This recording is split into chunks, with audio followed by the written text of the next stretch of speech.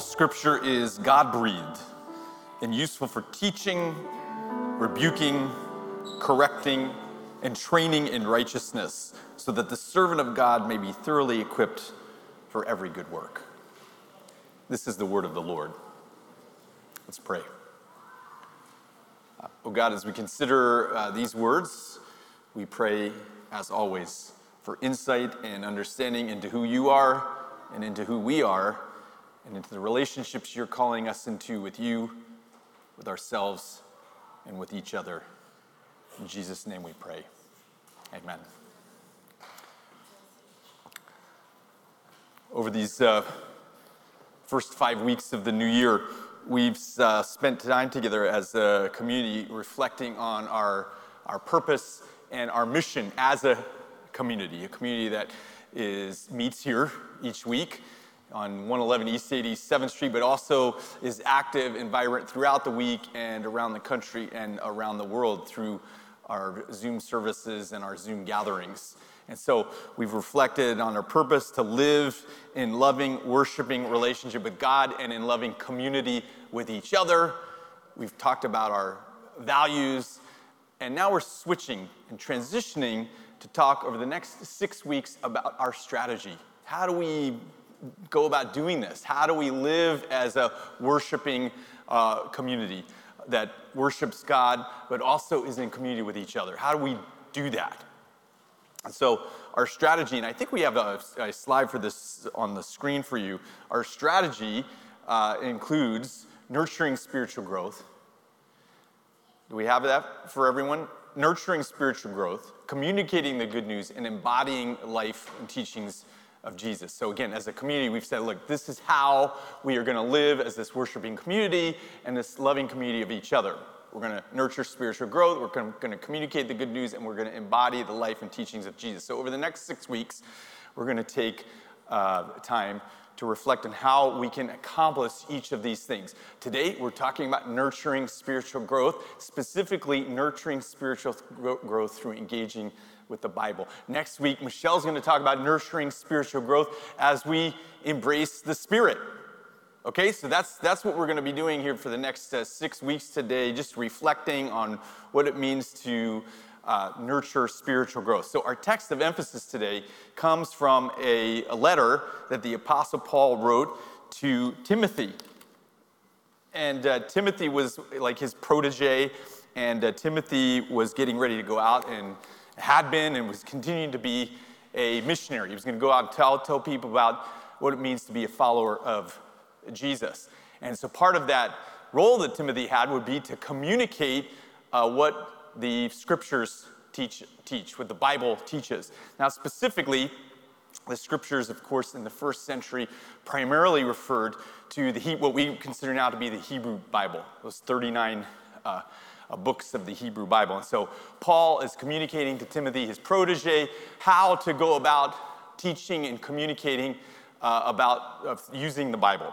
Okay, and so we want to reflect on Paul's instruction to Timothy today. And so Paul is affirming that the Hebrew Bible has value. It's important here to note just for a second that what Timothy was going to be doing was incredibly important because people did not have access to the Bible on their own for their own personal use. In fact, it isn't until the 15th century when the Bible started to become widely available for anyone. Before that period, if you were to have a copy of any part of the Bible or the Bible itself, it was handwritten, so scribes would handwrite the Bible, and then it was obviously in limited supply. It was very expensive to go about handwriting a Bible, and so common people did not have access to the Hebrew scriptures. And even in the New Testament age, and up until the 15th century, you didn't have access to the Bible. So someone going out and telling what the Bible said, that's how you were engaged with the Bible. You heard someone describing what was happening. So Timothy was going out and he was going to communicate what the Bible said. And so Paul's instructions are incredibly important because he's like, you are the one who's going to tell people what the Bible says. So people would come, whether it was to the synagogue. You know, if you go to the synagogue, even today, if you go to a synagogue, somewhere in the synagogue there are going to be some copies of the Hebrew Bible, right? So same thing in the first century. If you were going to go, your engagement with the Bible was going to happen in the synagogue, and in the synagogue, they'd bring out the scrolls of the Bible, and that's all you had of access to the Bible. In fact, it's not until the 19th century when the Bible starts to become widely available for everyone, when you started to have cheap printing and cheap paper, then the Bible started to get passed out. Up until that point, you heard the Bible. You didn't read it for yourself. It wasn't something that you unless you were incredibly wealthy, you didn't have a Bible that you can engage with all by yourself. So Timothy is going out to people who do not have Bibles tucked under their pillows or on their bookshelves. It just didn't happen. So he is communicating the Bible, and Paul wants to make sure that he knows what he's doing when he's getting into this. And so reading a Bible was an innovation, and yet there's this implication that people of faith are going to be people who are familiar and engaged with the Bible. All right? So this is Paul's instruction to Timothy. Now, again, the context is very specific. Paul is going to be teaching other people about their engagement with the Bible. So teaching people, and so Paul's instructing them what he's to do, so we have to kind of interpret this if we're going to be reading the Bible for ourselves, what these instructions mean for us. So Paul says to Timothy, the Bible, the scriptures, the Hebrew Bible specifically, it's useful for teaching. Okay, so for those of us who may be privately reading the Bible, we can interpret that to say, it's useful for learning how to live. All right, if you're teaching someone else, that's fine, but it's also about learning. We're going to learn how to live through the Bible. Paul says to Timothy, it's helpful for rebuking. Well, if you're reading the Bible for yourself, rebuking could be described as identifying and naming harmful ways of living. All right, that's rebuking. Identifying, you're like, that is not the best way to live. And then correcting, making the adjustments on how to live. And then finally, Paul tells Timothy the scriptures are useful for training, which we could describe as developing systems to help us live in the best way possible, to helping us to live healthfully. So we take what Paul instructs to Timothy, who's going out and teaching, and saying, how can we adapt this for our own use when it comes to engaging the Bible? All right, so it's helpful in all of these ways. It helps us to learn how to live. It helps us to identify harmful ways of living. It helps us to make adjustments to how to live. And it helps us to develop a system so that we can consistently live in ways that are helpful. So the implication is that the scriptures, the Bible, Hebrew Bible, and then as the New Testament was received and adapted, those are designed for believers to grow, to be nurtured, to have our spiritual growth developed. And so the Bible is an important part of developing a healthy spiritual life. And yet,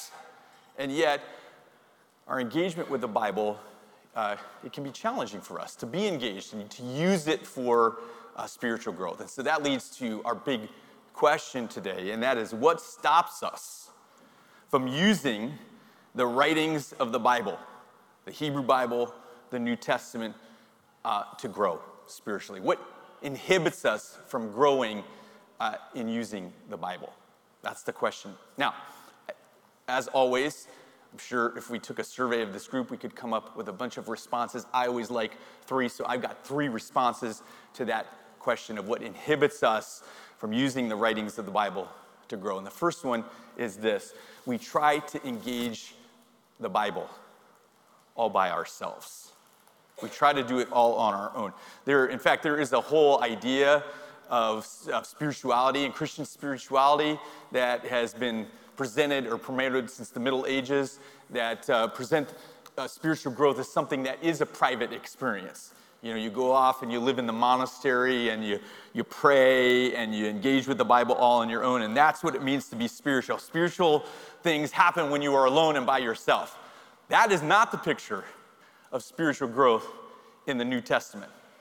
Keep in mind, you couldn't engage with the Bible all by yourself in the first century because you didn't have access to a Bible where you could privately go off and engage with the Bible. You engaged with the Bible with other people. You came to the synagogue or you came to the ecclesia, the church, and you heard the Bible communicated and expounded and read. That was the engagement. And so that's important to know because when we only engage with the Bible all by ourselves, we're missing something. It wasn't designed to be used that way.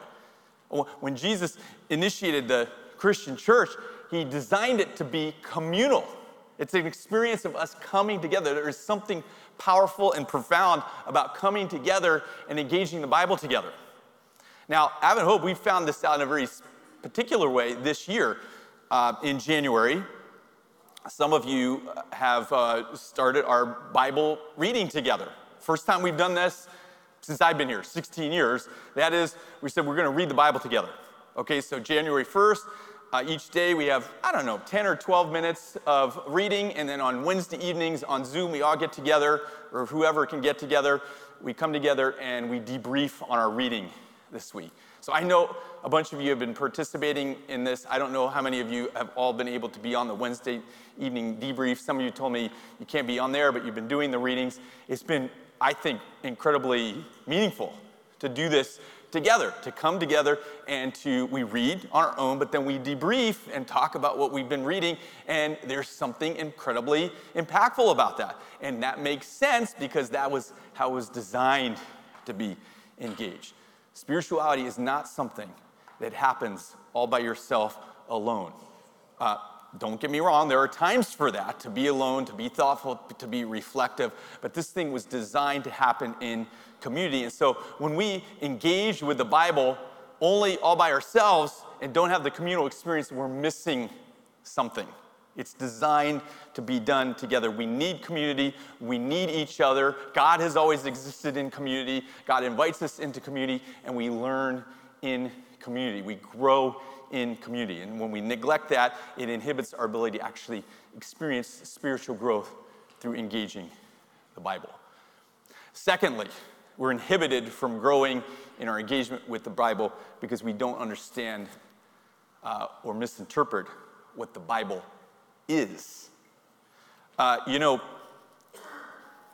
common, I'll call it a mistake, when you start engaging with the Bible is to try to read it like a normal book. Start in the beginning, Genesis, and read all the way through to the end of the book, Revelation. Have you ever tried that before? It's hard. It's difficult. And part of the reason is, you start off in Genesis, and it's going pretty good. It's a nice story in Genesis. And then you get into Exodus, still pretty good story, pretty good narrative. You got characters. It's interesting. You get into books like, there's a book called Numbers. The book is Numbers. It's boring. It's really, really boring. And then there's books of laws, and you get bogged down, and the reality is the Bible wasn't designed to be read that way, okay? So the Hebrew Bible is made up actually of 39 different books, and I'm using the term books very liberally here, because some of them are not books, some of them are court records. You have books that are primarily a listing of laws. There is some narrative. Genesis and Exodus is pretty narrative heavy, but then you get to those court records. That can be challenging. There's poetry. There's some great poetry. There's songs. There's erotic literature, all there in the Hebrew Bible. You have apocalyptic literature that has a lot of allusion, and those can be difficult to read. There is a book called Lamentations. Have you ever read Lamentations? You know what Lamentations is? It's kind of expressing like sorrow and sadness, and there's some of the misery in there. It can be a tough read. So 39 books, but it's not designed to be read from beginning to end. That's not what it was. A collection of all these different forms of literature. The New Testament isn't much different. The New Testament is also made up of a number of different genres. It starts off with Matthew, Mark, Luke, and John. We call these the Gospels because they're telling the story of Jesus, but it can be confusing. I remember years ago, I was helping somebody and they were reading the Bible for the first time, and they went to the New Testament, and I was young and I clearly didn't know what I was doing because I'm like, just read through Matthew, Mark, Luke, and John, and I kid you not, they read through and I get to back together with them and they're like, super interesting, but I don't get why Jesus keeps dying over and over again. Now, I mean, that sounds funny, but if you know what's going on, but she didn't know what was going on, and so I was like, oh, okay, great question. So for those who don't know, Matthew, Mark, Luke, and John is 4 accounts of the same story. I mean, there are different parts of the narrative in each one, but Jesus dies in all 4, spoiler alert. And so that was confusing. So you have these gospel narratives, but then in Acts, you basically have this record of the newborn Christian church. It's a narrative of what the newborn Christian church went through. And then you get into this long series of letters. Some of them are called things like the pastoral letters. So it's Paul, who is a great communicator in the New Testament, and he's giving advice to people who are going to function as pastors of communities. And so he's writing to specific cities and the churches in those cities and the leaders in the city about how to operate and what they should do and what they shouldn't do and how they should be engaged with the culture and things that they should avoid. And so if you don't recognize that, it can be difficult to get anything out of your engagement with the Bible. In fact, the last element, there is a book called The Revelation, singular. Always loved the Revelation of Jesus Christ. Okay, it's the last book in our canon of the Bible, and it's apocalyptic literature, which is a very specific form of literature. And if you're reading through the New Testament with all these letters and very literal things, and you get to Revelation that is full of allusion and illustration and metaphor, and you read it literally, you're going to be like, there's dragons and fire, and it's going to be just completely confusing, okay? So, again, our ability to grow as we read the Bible and experience spiritual growth can be challenged when we don't understand what the Bible is. 66 different books, and we're using that term book very liberally because some of it's just letters and poetry and so on, and when you don't understand that, that can inhibit our ability to spiritually grow because you're like, I don't get what's going on here, and you may give up. You may not even experience any growth because you're completely confused. Finally, we are inhibited from experiencing spiritual growth when we try to engage with the Bible because we get very disturbed by what we find in the Bible. Have you ever read the Bible and gotten very disturbed? I certainly hope so. I certainly hope so, because the Bible is disturbing.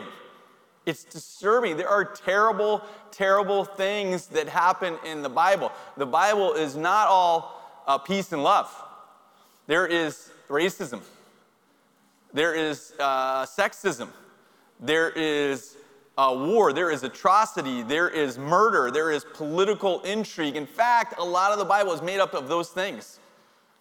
And so if you go into the Bible and you think, oh, I'm going to be encouraged by my reading today, and then you read some awful thing about, terrible things happening. I don't even want to say them, but you know what they are if you've read, and you've gotten in there and you're like, this is not encouraging. You know what I'm talking about? It's disturbing. And so we get disturbed and we're like, I don't want to do this. This sounds a little bit too much like what I just experienced when I read the New York Times. It's disturbing. It's disturbing. And so that can be an inhibitor for us to experience spiritual growth. The reality is that the Bible is also full of terrible people.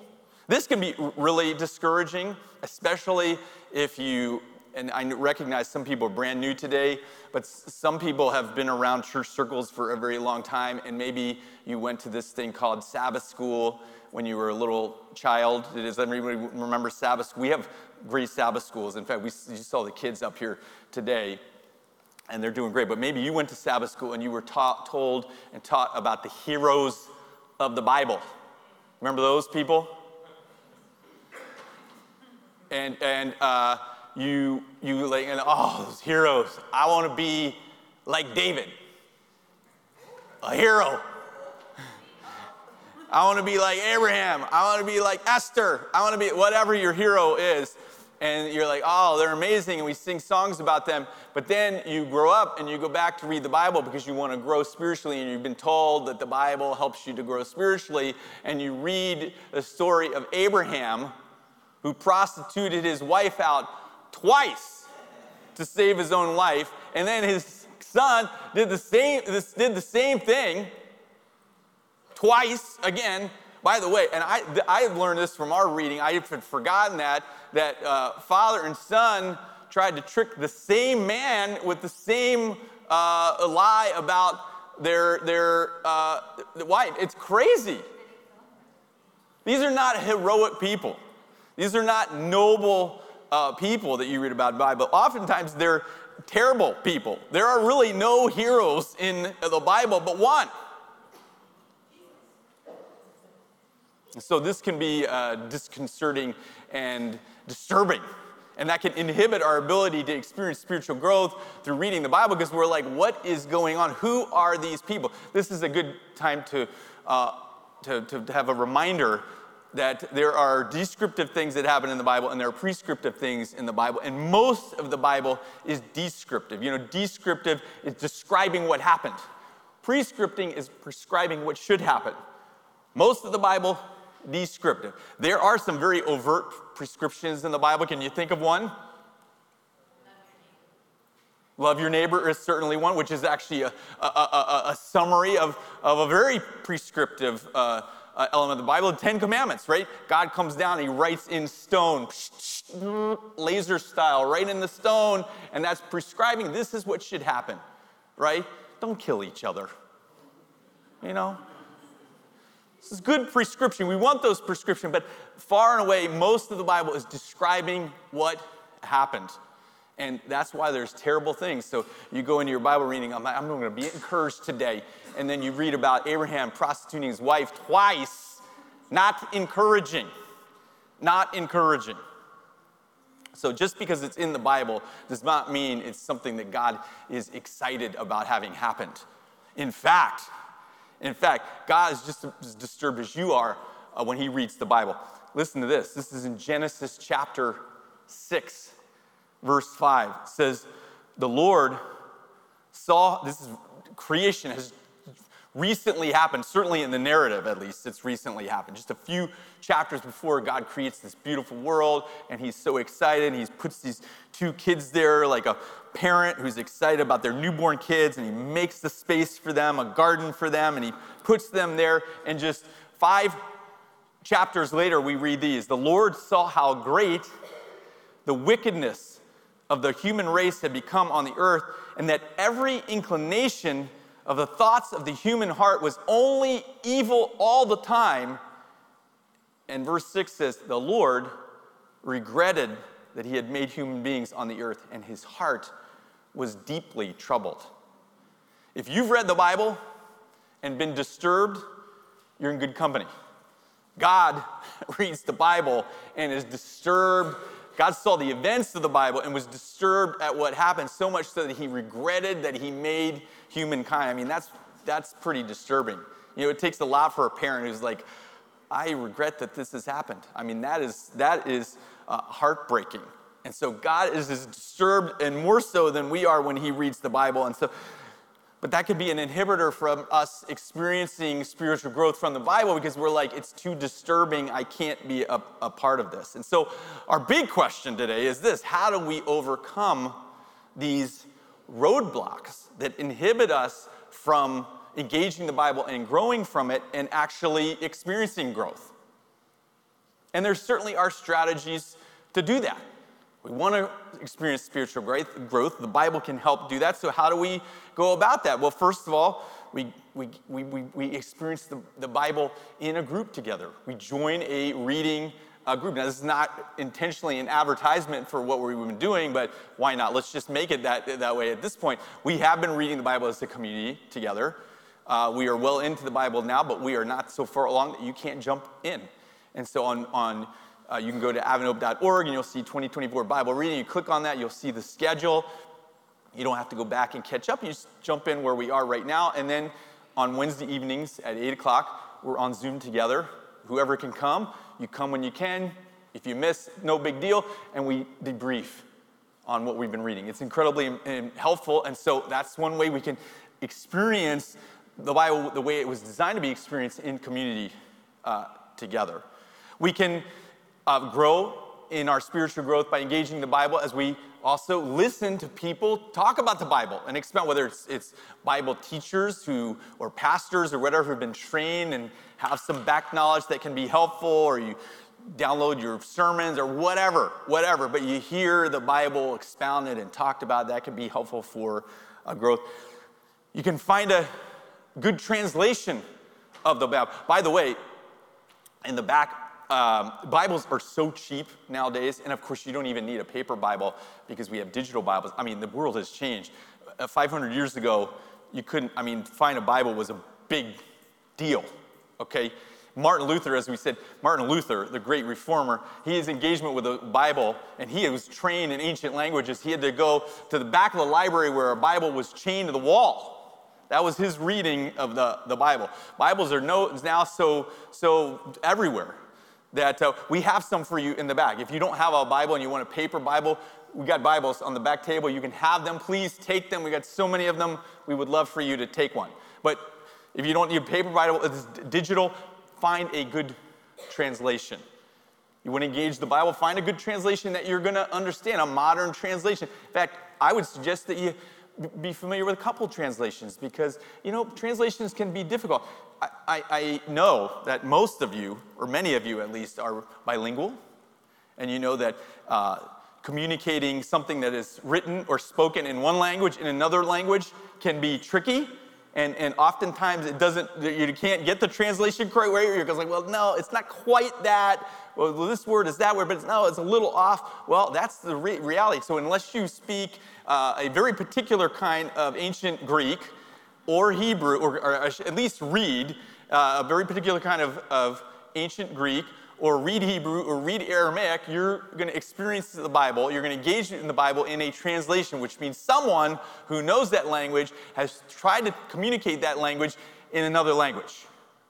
And again, if you're bilingual or trilingual or whatever, you know how tricky that can be. And so you want to find yourself a good translation that makes sense to you. Now, some people do things where they have their particular translation that they love, which is totally fine. There was a whole movement, and there still is, there's one accurate translation, and it is, let's say this, the King James Version. Okay, so in English, the King James Version has been the gold standard because the language is very beautiful and very flowery. And even if you don't believe in the Bible, scholars say this is one of the greatest pieces of English literature in the English language. And that's probably true. But if you want to understand what's going on and you were not born in the time of Shakespeare, you might want to update a little bit because the King James Version was translated in 1611. Fun fact, by the way, did you know that the apostle who was named in the English version, the King James Version, his name is James? Did you know that is not his name in the ancient Greek? His name in the ancient Greek would be translated as Jacob. But the translators translated his name as James. Why might he do that? Fun fact, this is a quiz. Why might the translator in 1611 of the Bible from Greek to English translate Jacob, the apostle's name, as James? Who was the king who was sponsoring the translation? King James. You got it. So translations make a difference. So James is actually Jacob. Who doesn't really matter. That doesn't matter at all necessarily, but translations make a difference. And all English translators have continued to translate Jacob as James, the apostle, going all the way back to then. So translation matters. Find yourself a good translation if you're really into King's English of the 17th century.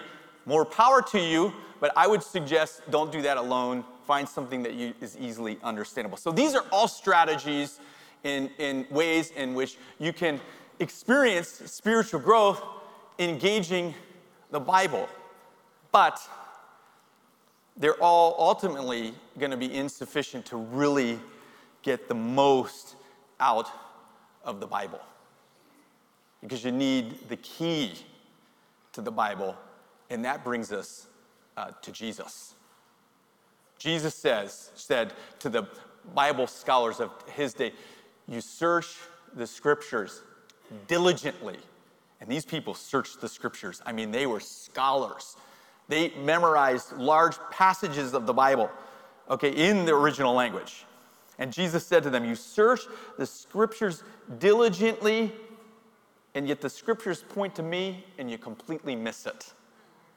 So Jesus' assertion is that the Bible was designed to help us understand what God was doing through Jesus. And when we understand that, it's like a key that opens everything else up. So you can find a translation, and you can join a group, and you can listen to sermons, but unless you've got the key that is Jesus, you're still going to be struggling for what's going on.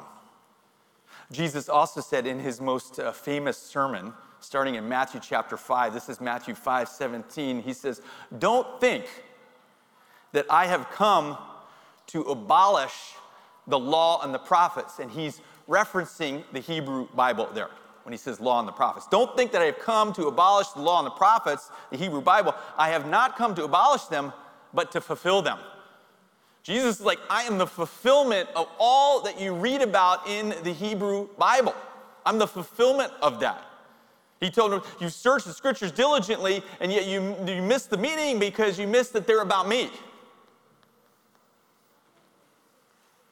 Jesus came to fulfill the teaching of the Bible, and we will always be searching or longing for something if we don't understand what is going on in the Bible, that the Bible is about God's work through Jesus, a revelation of who Jesus is, the revelation of Jesus. I mean, the last book in the Bible is titled The Revelation of Jesus. It's not a bunch of revelations. This is why I always pick on this. You've heard me say this before. People call it the book of Revelations. It is not the book of Revelations, because that downgrades what it is.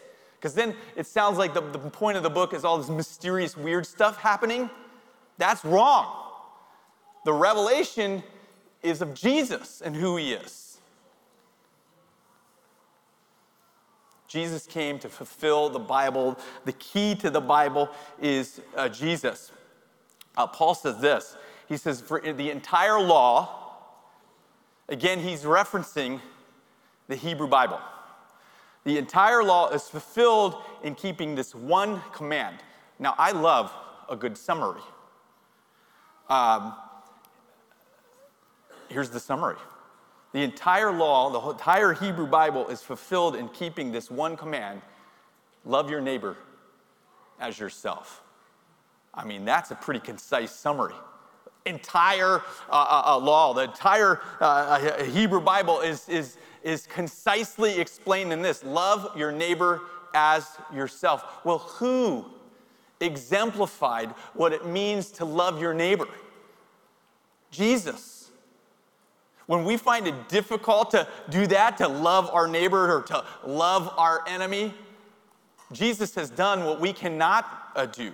In 1 John 3, we read this. We know, this is now Paul writing again, or John writing, another apostle. We know that we have passed from death to life because we love each other. That's how we know that we've come into an experience with God. Anyone who does not love remains in death. Anyone who hates a brother or sister is a murderer, and you know that no murderer has eternal life residing in him. This is how we know what love is.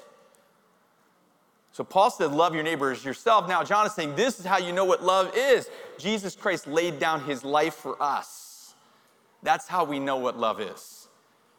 And so Jesus and his sacrifice for the world unlocks the key to the rest of the Bible. And so if we're going to experience spiritual growth by engaging the Bible, we're not going to do it just by getting a better translation or just by reading in community together or by just listening to people who talk about the Bible. Those are all helpful and good things, but without the key that as unlocked by understanding who Jesus is and confessing faith in him, we're still going to be searching and bumbling around.